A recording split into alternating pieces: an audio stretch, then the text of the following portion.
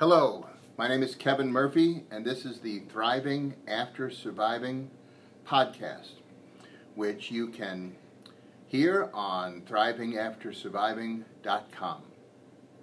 Once again, I would like to thank those folks who have contributed to the Phyllis Foundation, which is making this podcast go and continue to go, and hopefully can spread this nationwide. The Phyllis Foundation is at P.O. Box 560, Union, Kentucky 41091. If you would like to contribute to that foundation to keep this alive and so that we can advertise and broadcast it, it would be greatly appreciated. Once again, I am with the great people from Learning Empowered in Largo, Florida, formerly known as UMCM Seacoast.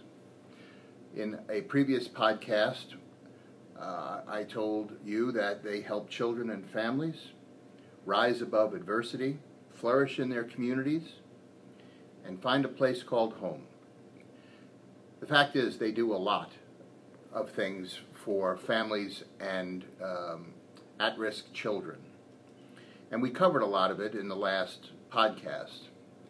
But this one is the aspect of this wonderful place that needs to be discussed. And it's difficult to discuss, but we're going to do so on this podcast because the podcast is called Thriving After Surviving.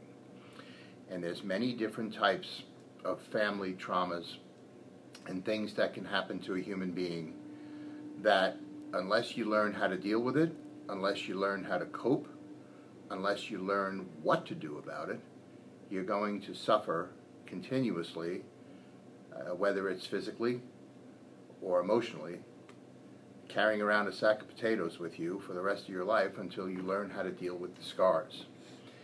And these are tough topics to talk about because on the listening end, you might find that this hits home. But in actuality, if it does,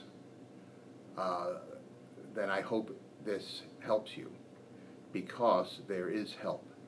So we're going to talk to these wonderful people about trauma to families and children in this community and what they're doing about it, because they're doing a lot about it. Once again, I have Dr. Christina Lombardi Davis with me, who is the Director of Early Learning Programs at this wonderful organization. And I have Andrea Lipka, the Director of Integrated Learning. So let's grapple with this difficult topic of trauma. Trauma to families, trauma to the parents that you deal with, and then let's focus on trauma to the children and how you deal with it and what kind of tools that you can provide to them. So, Doctor, tell me, would you like to start with the parents first? Sure. I would like to first kind of give a broad definition of what trauma is, what some of the causes may be. Trauma is considered to be negative or adverse experiences that one lives. Typically, when someone is suffering from traumas, these negative experiences are recurring. Could be the same experience numerous times, or it could be different types of experiences that have added up over time. The key is that they're adverse, negative, that will do harm. Trauma is so broad. Causes of trauma can be domestic violence, homelessness, poverty, food insecurity, drug addiction, alcoholism, or recovering from either one or both of those, incarceration, homelessness. I don't know if I said that. I mean, it's very personalized. So each person their experiences are different. What we try to do at our centers, our families coming in have experienced some sort of trauma. So we try to lessen the effects. Some effects of trauma may be we see first in the children, or easier to detect in children, I should say. They could be behavior challenges. Child may be running around in circles, may throw furniture, may be yelling and screaming, may not want to come into the classroom. So just behavior challenges. They can also suffer developmentally. So research has shown that a child who has experienced trauma is half of their physical age, typically. So if a child is 5, they're performing at a 2.5-year-old level, for the most part. Cognitively? Everything. Emotionally? Emotionally. It may vary depending on the amount of resilience in the child and the family. But for the most part, pretty much an average, law of averages, is they are performing on half of what they actually are. So it's really important that we do teach resilience. We teach resilience by social and emotional development. Teaching them to label their emotions. It's okay to feel this way. Because in early childhood, they're not going to understand why they're feeling what they feel. But it's okay to feel that way. This is what you can do. So we do a lot of positive behavior supports. Believe it or not, breathing techniques. It's okay. Stop. Take a breath. What are you trying to say? Or oftentimes modeling for them those words, because they may not even have the words to tell us at that point. So with the families as well, they've experienced a lot of trauma, recurring trauma. We try to give them love and security and safety to be able to go beyond where they're at. A lot of them are in survival mode. So we want to give them the love and security to see, you do have a purpose. There are things you can do. There are people out there that you can talk to. Most of our families are in survival mode. So it's, how do I pay my rent? Or how am I going to live in my car? So let me interrupt you real quick. When you say that someone who's subject to abuse as a child, they'll be at half the number intellectually and emotionally.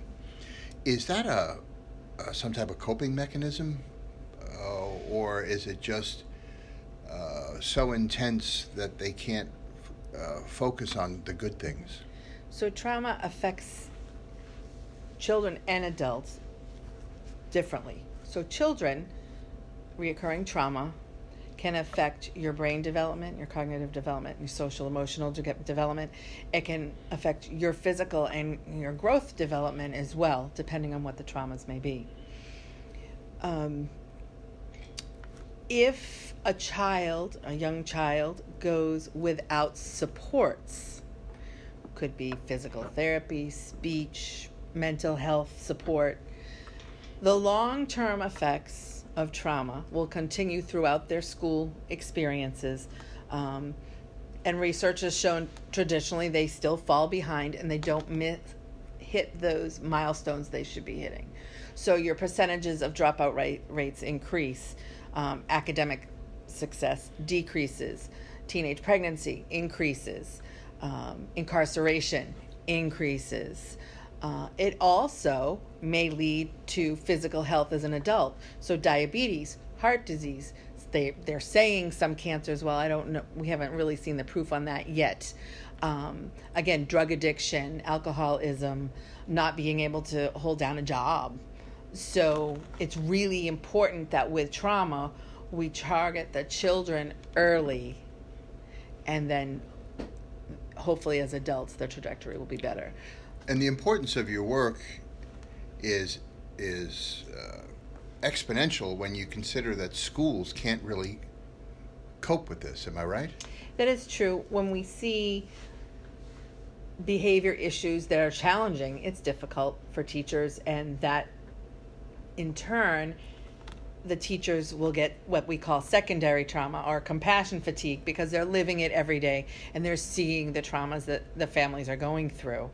That may cause burnout. That could be, or it is a part of our big turnover rate with traumatized children. Some elementary schools do have some training.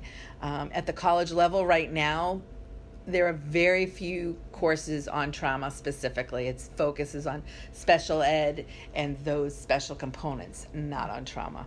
You may get some local trainings, but nothing really content focused.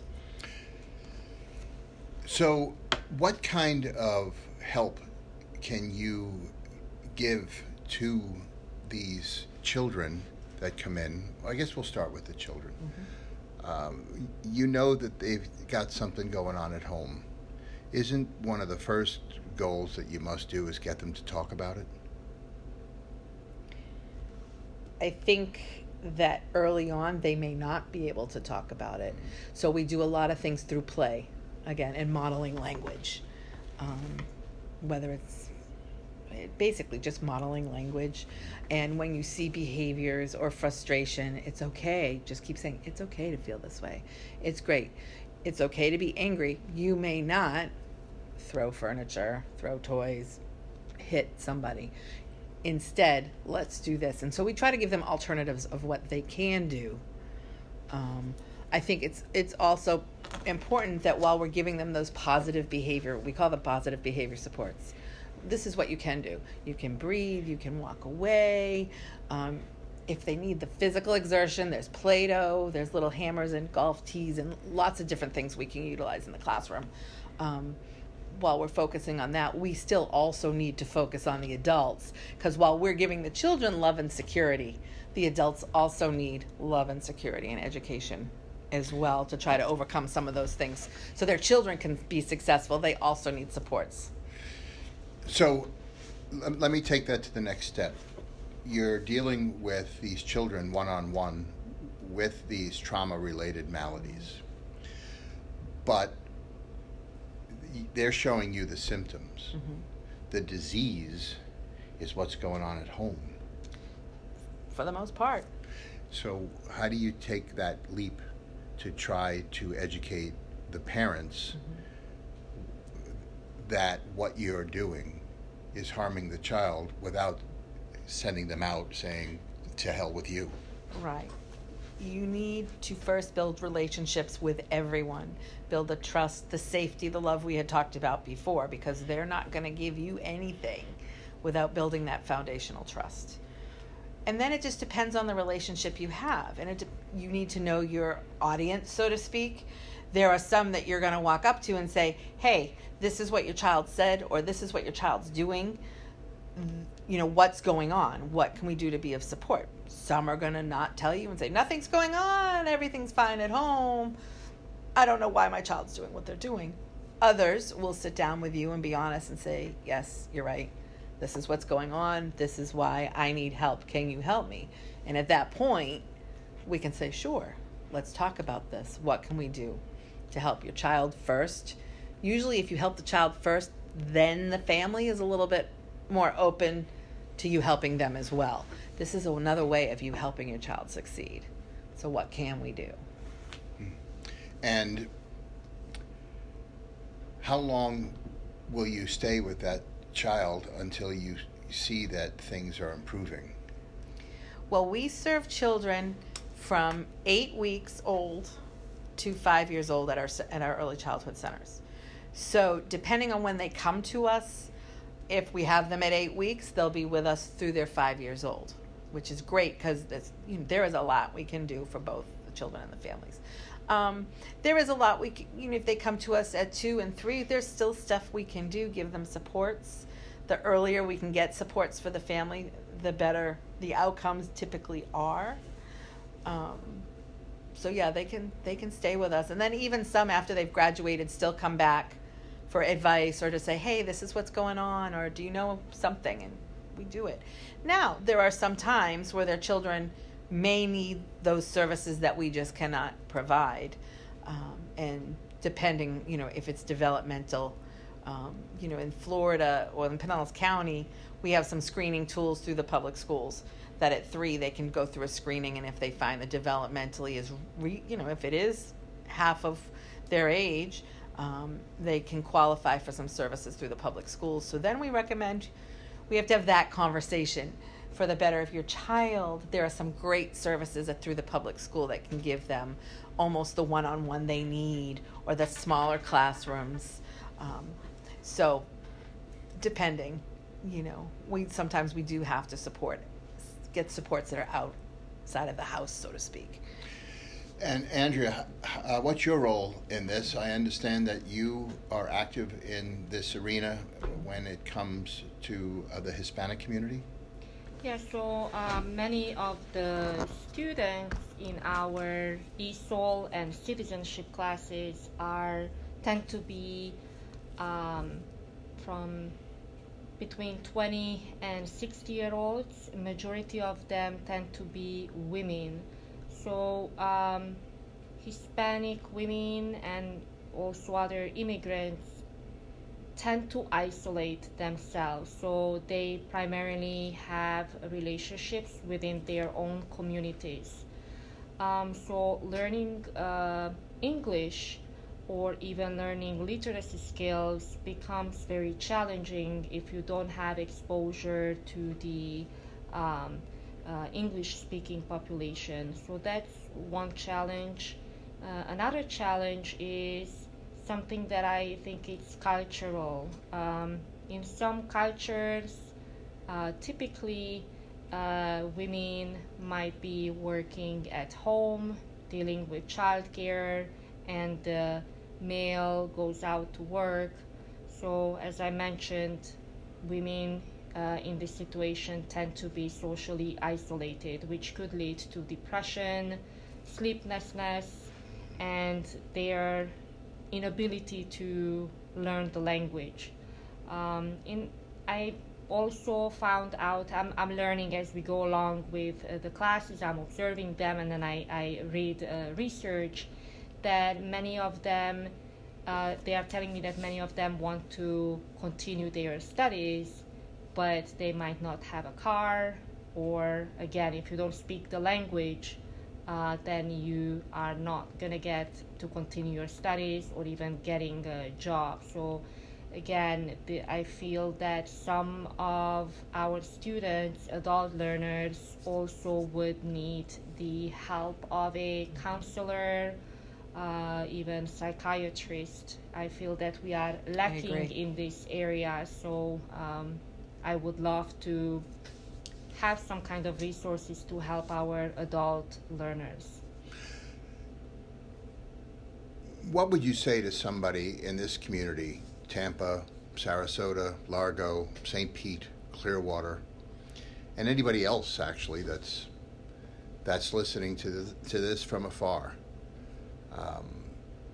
What would you say to a person listening that is undergoing trauma at home? There's a problem at home. They want help, but they're frightened. I'll throw this out to the both of you. What encouragement would you give them to do so? I would say, if someone's listening and is experiencing some that we've talked about today, it depends on where they feel safe. Talk to someone you feel safe with, or someone that you love and that you can trust. Sometimes that's the hardest thing for us to do, is be completely open and honest, especially if we're experiencing something that we think is taboo, so to speak. I think it's finding that person you can trust and talking with them and say, I need to make a plan. I need help. I don't know where to go. I think sometimes by having that go-to person, or at least another person that you can, number one, get it off your chest and get it out there to the universe. Number two, then you can make a plan. Unless you're that person that knows everything about your community and knows, okay, well, I know that this is a great therapist, this is a great doctor, a lot of people don't. I think it's just a matter of getting that go-to person that they can go to. Worst case scenario, and if they feel comfortable, I always ask my doctor. I feel 100% confident in my primary care person. So a few times when I've had issues, I've said, okay, I'm feeling this. Is it normal? Where can I go? And they're a good source of resources.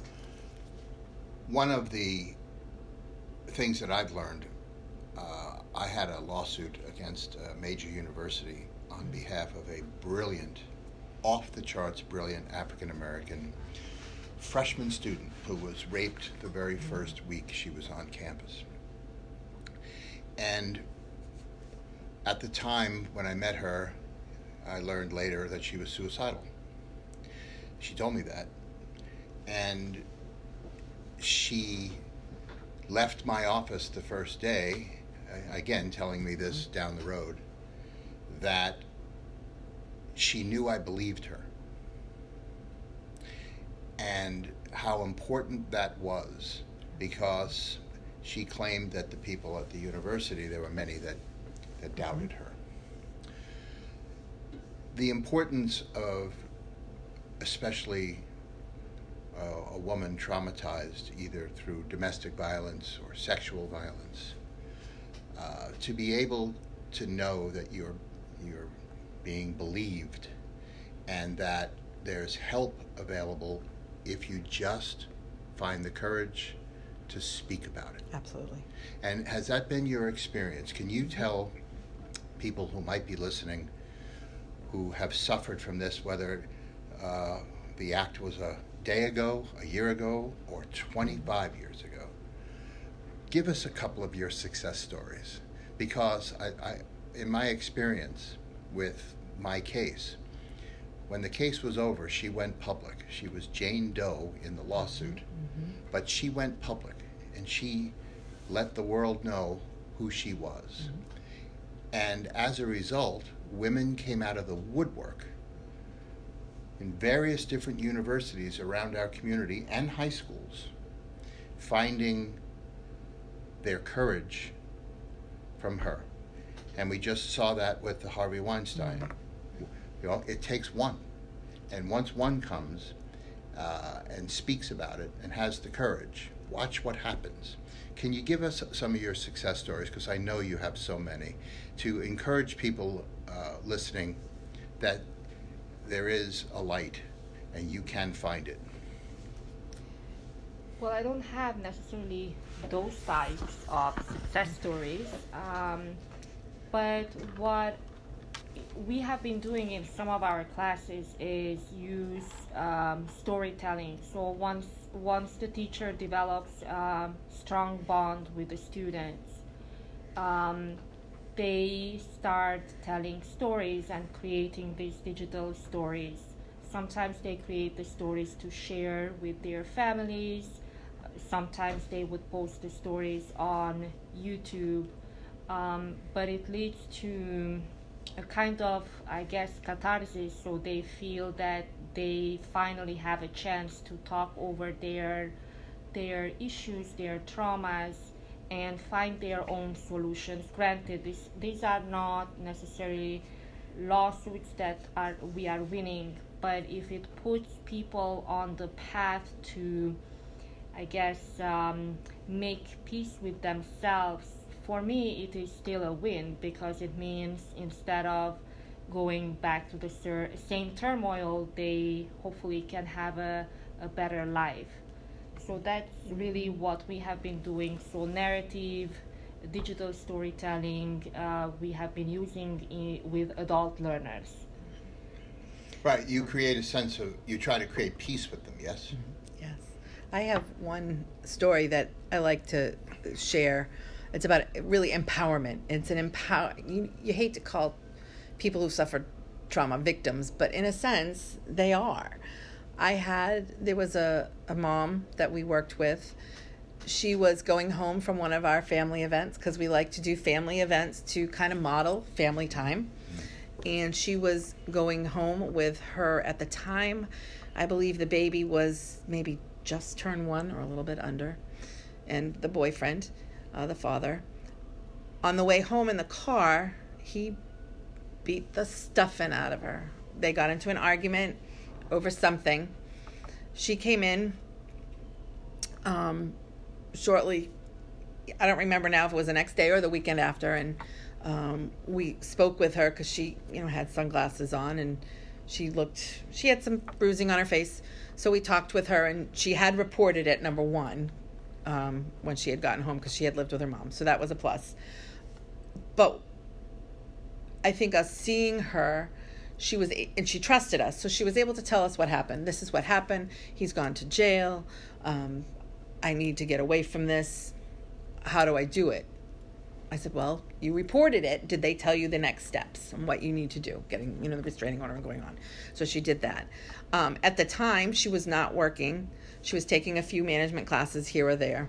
So after all the court stuff was done, and she had seen some counselors and worked with her child's teachers, this mom continued to take classes, went from not working, taking more classes, to being a manager at a retail store with a great jump in salary, obviously.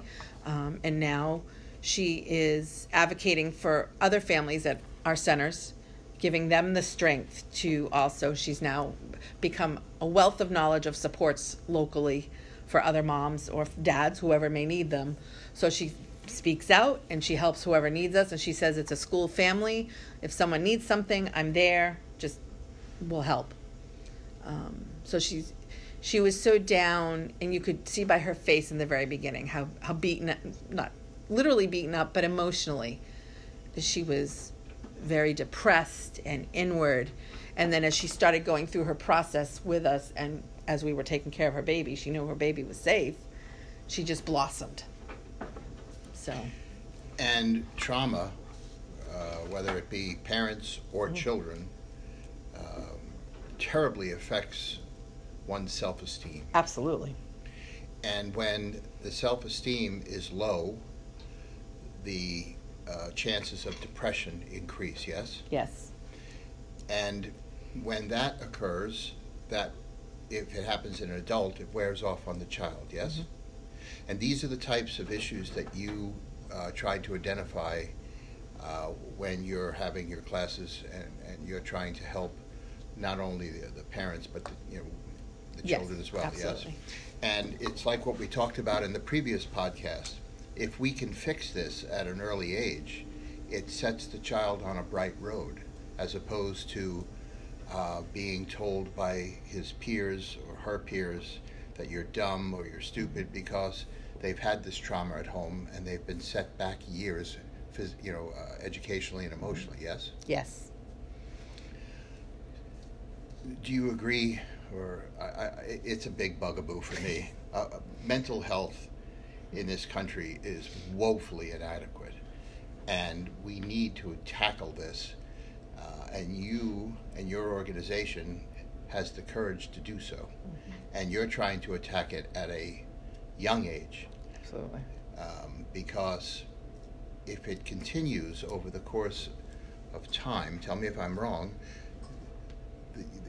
it can be reversed, but it takes far more work. Am I right? It's a harder struggle the older they get. So yes. I didn't ask this previously. I know that you start taking children at 8 weeks. What is is there a cutoff? We go up through VPK, which is 5-year-olds. 5-year-olds. So they'll graduate from us at 5.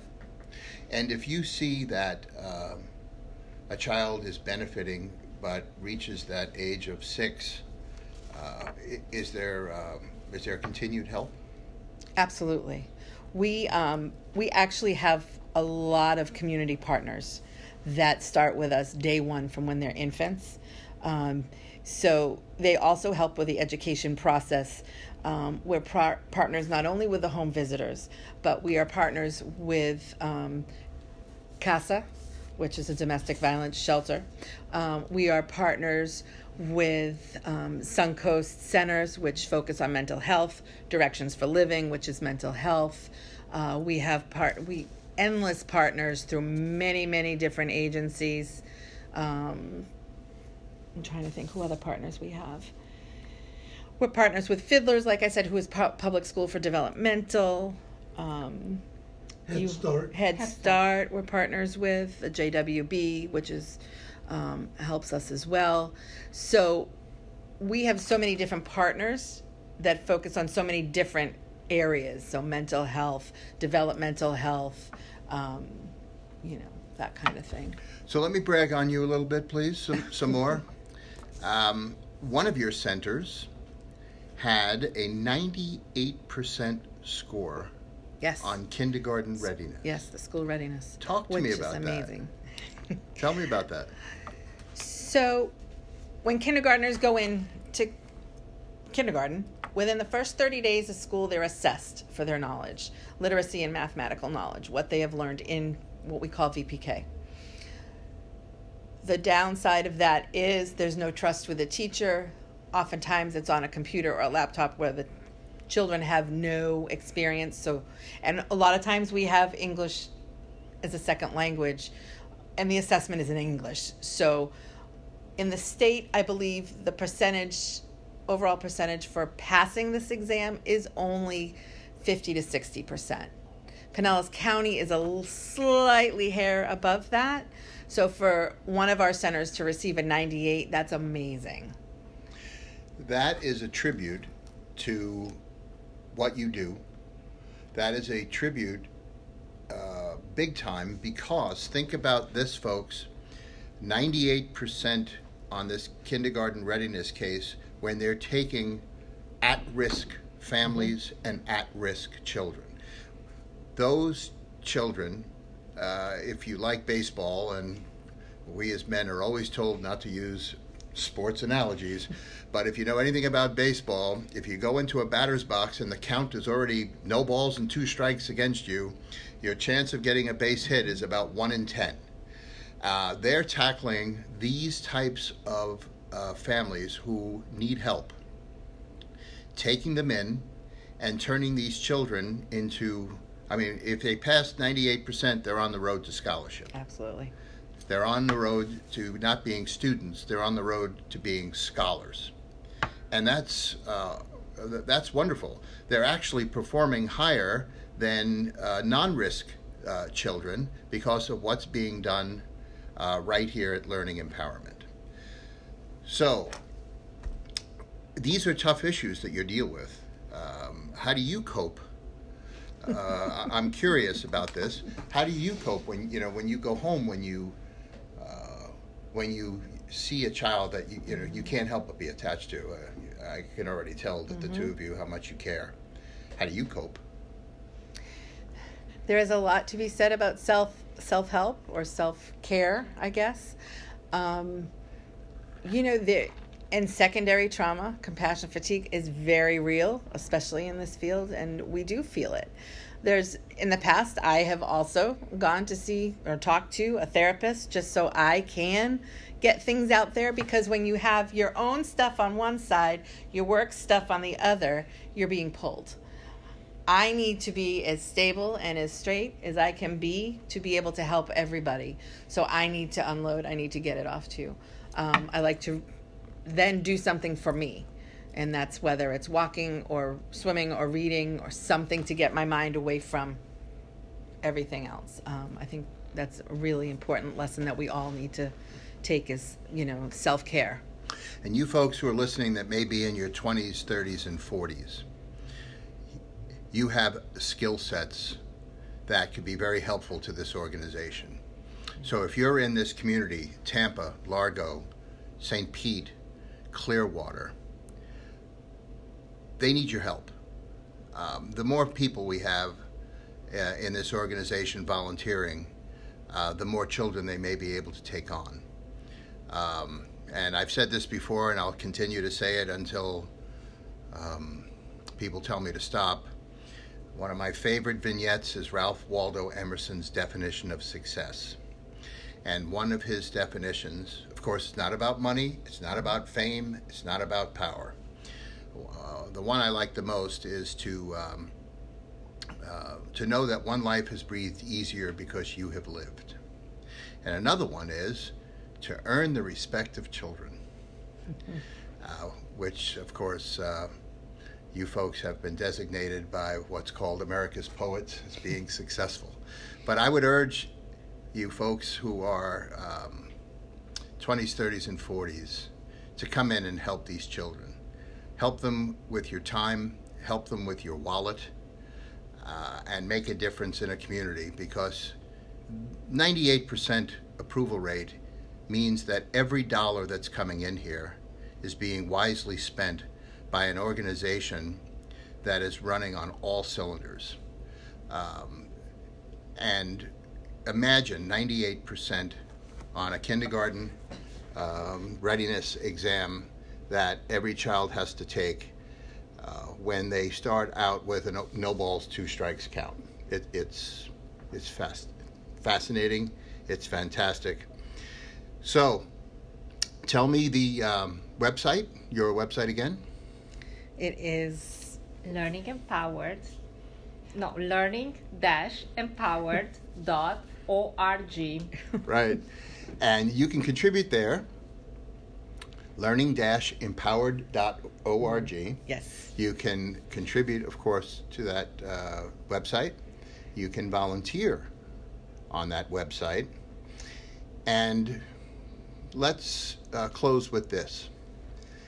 If you know someone in this community that you know is suffering, that you know are afraid to speak out, worried about retribution, whether it be from a violent or an alcoholic husband or somebody else, please encourage them to give this place a shot, to come in. They will recognize you immediately. They have dealt with people who have your problem. Every one of us who has problems think we're unique. Everyone thinks that no one's going to understand what the problem is and that you have to endure this pain. It's not true. It's just not true. So I'm going to conclude by saying it's been a privilege to be with you too, including the bunny lady on the last one, which is, she's so important, Cecilia. And thank you for your time. Thank you. Thank you. This is Kevin Murphy. My podcast, of course, is Thriving After Surviving. And my website is thrivingaftersurviving.com. You can, of course, listen to these podcasts on my website.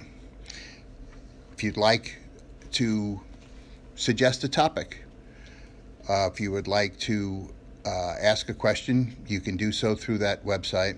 And once again, I'm counting on the generosity as well of others to continue to buy advertising time so I can spread the word about these great organizations. And by doing so, you're helping people you don't even know. And my foundation is the Phyllis Foundation. It's Post Office Box 560, Union, Kentucky 41091, or you can donate on the website. So until next time, thank you for listening.